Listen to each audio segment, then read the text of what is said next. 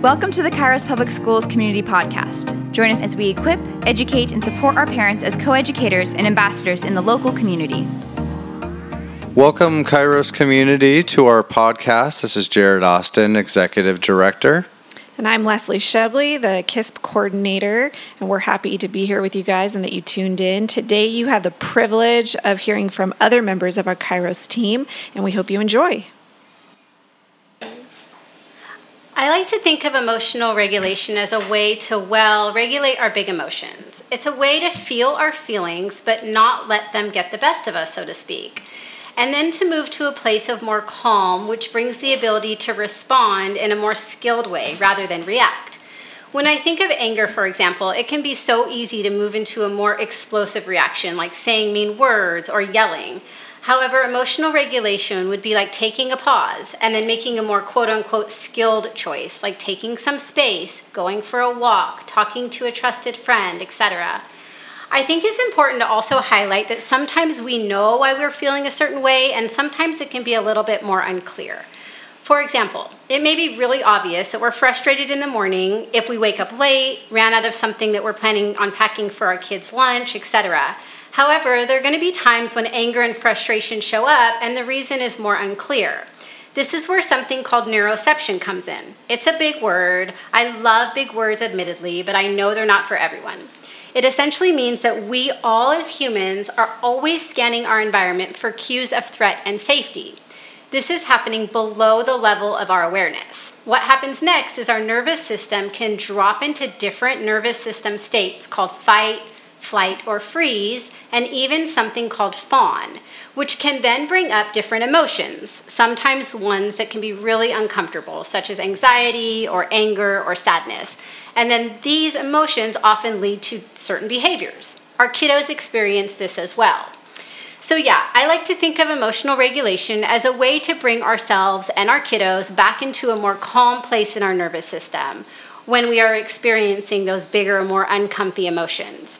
When we think of how this relates to our kids we interact with and even my own children, I often think of what we call the 3 R's: regulate, relate, and reason, which I know we'll come back to later in the podcast. Ms. Hanneman, what are your thoughts on emotional regulation? Ms. Rodriguez, you did a great job explaining emotional regulation. I think it's also important to add in that expressing feelings is okay and they belong. For example, right now I'm feeling a little nervous because we are doing a podcast. Anger, anxiety, feeling sad, worried, nervous, they are all emotions and they're not bad. They're natural. We all feel all of our feelings in different ways, and there's a skilled way to manage it and a not so skilled way to manage it.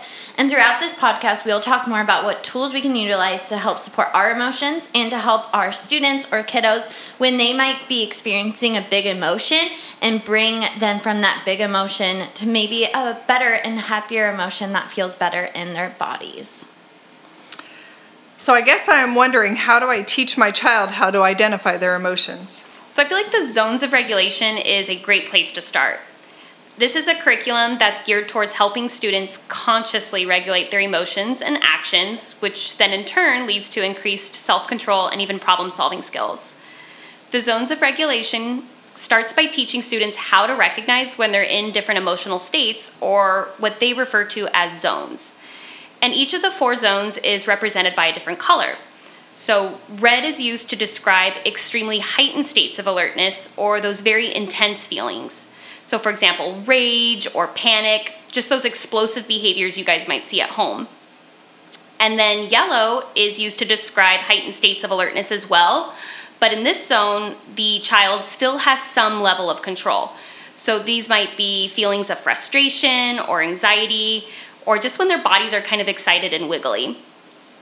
And then green, as you might assume, is the color used to describe a regulated state of alertness. So in this zone, the student is feeling very happy, they're calm, focused, and ready to learn. And then the last zone is the blue zone, and this is used to describe when a student may be in a low state of alertness. So when their body and their brain may be moving a little bit slowly. So feelings that would fit into this category might be when the child's feeling sick, bored, tired, etc. And if these sounds a little familiar, it's because the zones of regulation, these color-coded emotional states, have really increased in popularity, and they can now even be seen in a lot of children's books and movies. So some of my favorites are like Disney Pixar's Inside Out, and even the new movie Turning Red. So the zones are represented in those forms of media. And then the zones of regulation curriculum, once the student is able to identify those emotions and has a solid understanding of the different colored zones, it moves into teaching strategies or tools that the student can use to either stay within that specific zone or move from one zone to another. The zones of regulation also touches on identifying triggers and reading facial expressions and perspective taking. So, I have nothing but good things to say about this curriculum, and I know that this was just a really quick snapshot. And so what I'll do is I can link the website, which will go into much greater depth about the different zones and some strategies. And then it also has some great free visuals too. So we will link that at the end of the podcast. Perfect. Thank you, Caitlin, for explaining zones of regulation. It's a great tool that we often use with students to help them go from maybe a red zone to a green or blue zone, or different zones that make them feel a little better if they are experiencing those uncomfy emotions. I also wanted to talk about something else students can use, or we help with students, or as parents can help with their children, in addition to zones of regulation. Modeling emotions and labeling how to use emotions and talking about our feelings is very helpful as well. Communicating different emotions, how our bodies might feel when we might be having different emotions, and be aware of our emotions and identify how our bodies might feel when we are experiencing different emotions. For example, I might say, I'm feeling really sad right now because I have to go to the doctor and I don't like going to the doctor. This models to our children that it's okay to talk about those emotions, how to communicate how we are feeling and when we are feeling that way. I would suggest practicing talking about emotions and why we feel that way, and then once we identify that emotion, then we can help provide the tools of coping mechanisms to help regulate those emotions we may be experiencing. Ms. Emery, what would you recommend for parents on how to teach emotions? So for younger students, I think it's important to not only label the child's emotion in real time for vocabulary building purposes, but also to highlight or bring awareness to the child's body clues. And now, when I use the term body clues, I'm referring to what the child's eyes, eyebrows, nose, mouth, hands, and just overall body positioning look like. So for example, if I see that a student is upset, I might say, and model, I see that your eyebrows are scrunched in the shape of a V. Your mouth and teeth are clenched tight, and your hands are making fists. Your body's showing me that you feel angry. This way, the child's not only getting the vocabulary for the specific feeling, but also becoming more aware of their unique physiological characteristics that they exhibit when they're in that particular emotional state. Yeah, I love that, Caitlin. I think also when I think about identifying emotions, for our older kids and even for the little ones as well, I think it's really important to validate and mirror their emotions. So really allowing space for our kiddos to feel what they're feeling, and then us attuning to that. A really easy way to do this is by noticing how your child may be feeling and saying something like, it looks like you're feeling blank. So it looks like you're feeling angry. Do you want to share anything about it? It allows the child to be seen. It kind of allows this like acceptance of the feeling. It can be really powerful to just acknowledge that your child is feeling a certain way. Those are all really great points. I also want to add in that when a child is feeling those big emotions, us as adults really want to help. But it is really important to give children some space, time to calm down before starting to give them calm down strategies or maybe ask them more questions.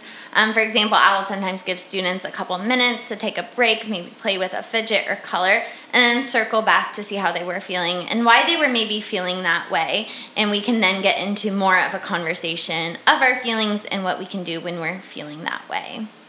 Yes, it is so important to provide that space from dysregulation, so big emotions, to a more regulated state where we're feeling, or the child's feeling, more calm.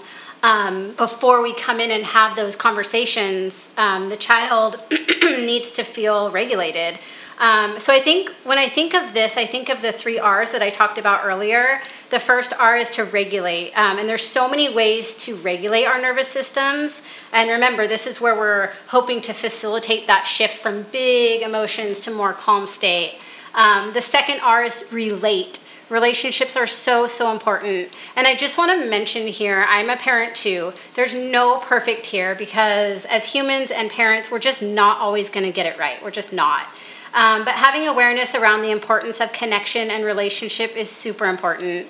And the third R is reason. Once our kiddos are in a more calm, relaxed state, they're likely going to be more able to reason and talk about what just happened and perhaps what could be a better choice next time. So, can you tell us a little bit more about the first R? What are some ways to regulate? And then, how do we teach our kiddos to regulate? There is so many ways we can teach our children to regulate, and one way is by utilizing coping skills. At the beginning of this school year, I went into all the classrooms and taught students what are different skills we can use when we are having a really big emotion to help us relax and maybe feel a little calmer. And one of those ways is teaching coping skills. So we are teaching students to pick 5 coping skills when they're feeling angry or sad or worried and stressed. And then the goal is that they take those coping skills and then they apply them to when they're feeling those big emotions, maybe at the playground or maybe at home or maybe when they're feeling really frustrated in the classroom. So I think it's really helpful, especially to teach students how to self-regulate and as they get older to pick which coping skills work best for them, because coping skills won't be the same for everyone. So I think it's important that they're able to pick ones for themselves to help them self-regulate when they're having those big emotions. Yeah, I'm going to piggyback on what Marissa said a bit. I love the word coping mechanisms or coping skills. I also use the term regulating resource. They're somewhat synonymous. Depending on where we are in our nervous system state, what we use to regulate and what our children use to regulate is going to look different. I think it's important to be mindful that we all have different needs, and what works for each of us is going to be different. It may vary day to day. So I just like to keep in mind that there can be a lot of fluidity here and allow for that. So keeping all of that in mind, I'm just going to kind of go through some bullet points of things that I consider regulating resources that can help us and our kids move from dysregulation or those big emotions to a more calm, peaceful, connected state. First, and we talked about this already, really allow the feeling. It belongs. It's not bad. It's okay that it's here. And let's find a more skilled way to get through this. Movement is huge. This can be anything that moves the body. Running, jumping, wall push-ups, yoga, going for a walk. Trampolines can be great, mostly for kids. It's great for adults too, but we're more prone to injury. Riding a bike, dancing, music can be incredibly helpful for regulating as well. Shaking, stomping your feet, anything with a rhythmic, repetitive movement can be incredibly regulating. Even things like coloring, that back and forth with the crayon, or kneading Play-Doh or clay. The second bullet point would be breathing techniques. And there's so many different breathing techniques that can be really calming. There's something called square breathing. I encourage the listeners to YouTube, do a YouTube search for these. There's something called 4-7-8 breath, which is incredible. You inhale for a count of 4, hold for a count of 7, and then have a nice long exhale for a count of 8. This really calms the system down. For littles, I do use this with the teens too. They don't love it. But I'll ask them to hold up their index finger up to their nose, and I'll say, okay, take a nice deep breath in, like your finger's a flower, and you're smelling the flower. And then you're going to exhale with an open mouth, and you're going to act like your finger is a birthday candle, and you're going to blow that candle out really forcefully. And it allows for this nice long exhale, which can be very calming. And I'll have them do it 2 or 3 times, and I'll often see some shoulders drop and just more relaxation and ease. The third bullet point I have is co-regulation. It can be so helpful. And so what this can look like is really connecting with someone that we trust, a friend, a family member. It could even look like connecting with a pet. Pets can be a perfect co-regulating resource. Sometimes taking space and finding a pause in solitude can be exactly what the system needs. There's something called grounding that is incredibly effective. This is essentially bringing ourselves or our children back into the present moment, back into the now. And there's several ways to do this. One that I really like to use and children really, really like, it's called the 5, 4, 3, 2, 1 game. And so we go through all 5 senses. Tell me 5 things you can see. Tell me 4 things you can feel. Tell me 3 things you can hear. Tell me 2 things you can smell. And then tell me 1 thing you can taste or something you like to taste, just to elicit that taste sensation. Or even name 5 things in the room that are blue. So if your child's experiencing some really big emotions, just do a little experiment. Say, hey, can you just name 5 things in this room that are blue? And just see what happens. It likely will bring them back into the present moment. Also, guided meditations or finding a calm place to visit in imagination can be super helpful. There's so many guided practices on YouTube, the Calm app, the Insight Timer app, so many great things. So like I said, I like to think of these things as kind of an experiment where you can try them on, have your children try them on, see what feels good. Hey, what about step 2, relate? What can you tell us about building meaningful relationships with our kiddos in these hard moments? Yeah, this is a great question. I think it can be incredibly helpful for us as parents to first check in with ourselves to see where we are at. Parenting is, in my opinion, probably one of the toughest jobs out there, and it's really easy to fall into dysregulation ourselves, just with life stuff and then raising humans. It can be really hard, right? So doing a check-in, taking care of ourselves first. I often think of it like putting on our oxygen mask first before we can take care of others, like they suggest we do in the airplane. So maybe using some of those regulating activities we just discussed on ourselves. And here's the thing. I think it's super important to be mindful of being really gentle with ourselves around this. We're not going to be perfect at this all the time. So having a lot of acceptance and compassion with ourselves around this. Another thing that comes to mind is building in special time as often as possible with our kids. It's a really great way to build relationship and connection. So even something like 5 minutes a day, and if every day is too much, because honestly that's a lot to start out with, maybe just some set days like Monday, Wednesday, Friday, where our kids know that they will have our undivided attention.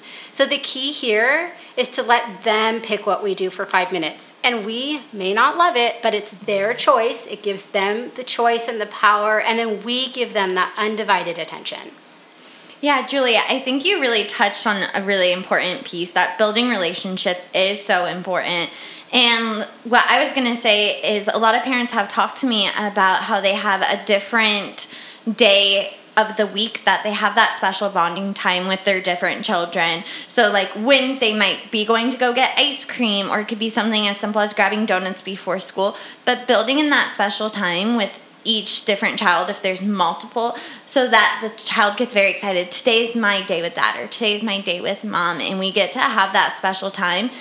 And I think it's also important to mention to put away electronics or phones during that special time. So you're really having that check-in time, having those conversations, and talking about their feelings. And that would be a great time to have that feeling conversation where you can validate their feelings as well. So that was a great point. Yeah, that's what I was going to say, Marissa. I think a huge, big part of that relational piece is just affirming the child's emotions, letting them know that it's perfectly okay to be upset in that moment, just validating their experience. One strategy I have found helpful when working with older students is really kind of getting into the biology behind those big emotions. So we'll talk about how when we're triggered by something, it activates the part of our brain that's responsible for fight or flight. And then this then leads to a release of stress hormones like cortisol and adrenaline. And when we have too much cortisol in our bodies, it inhibits the prefrontal cortex of the brain, which can lead to problems with poor decision making, understanding of consequences, and even short-term memory. And I feel like this strategy has been helpful because it really normalizes and humanizes the child's experience. It helps them to understand that it's a physiological response to stress, and everyone experiences it, including adults. Miss Emery, that makes a lot of sense. And thank you all for explaining this all out. It's so complex. So the third R, Can you share more about why this is important and what it even really means? Yeah, so that final R refers to reasoning, and that's essentially just circling back to talk about that big emotional moment.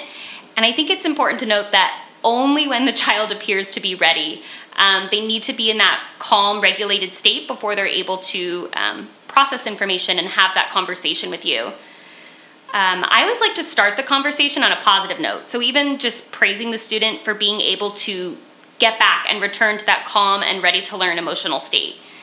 And I think this would also be a good time to point out those body clues I mentioned earlier. Like, I see that your breathing has slowed and your hands are no longer clenched so tightly. I also like to just confirm with the child that they are in fact ready to talk, because sometimes they may not be. So you might say, your body's showing me that you're calm and you're ready to talk. Is that true? And then if they confirm that they're ready to talk, that's when I would jump into the nitty-gritty and revisit the trigger, what upset the child. And then you can talk about any strategies that he or she may have implemented and whether or not those were helpful. Your child may not have used any strategies, and that's okay. That's when you can brainstorm and talk about some of those strategies together and see how they might be able to handle the situation differently in the future. Yeah, that's great, Caitlin. I think it's important to kind of understand why reasoning or talking with our kiddos is the last step. And I know, Caitlin, you touched on this earlier about what's happening in the brain. So when our kids or anyone experiences those big emotions like anger, anxiety, sadness, the part of the brain that helps us make those skilled choices, it's called the prefrontal cortex. It's right behind our forehead. It essentially goes offline. It's not accessible. And this isn't a choice, it's just what happened. So it kind of, if you think about it, sets our kids up for failure in a way, and likely really sets them up for more frustration if we are coming in expecting them to be feeling these big emotions and then to have a conversation around it at that exact same time. It's not really possible. So again, just having gentleness here is really important, because if our kids are having big emotions, it may be hard for us as parents to stay calm, quote unquote, which means our prefrontal cortex is likely going offline. So our ability to access those skilled choices may be impacted as well. So I think just having awareness around this whole process and compassion for ourselves and our kids, it's just going to go such a long way.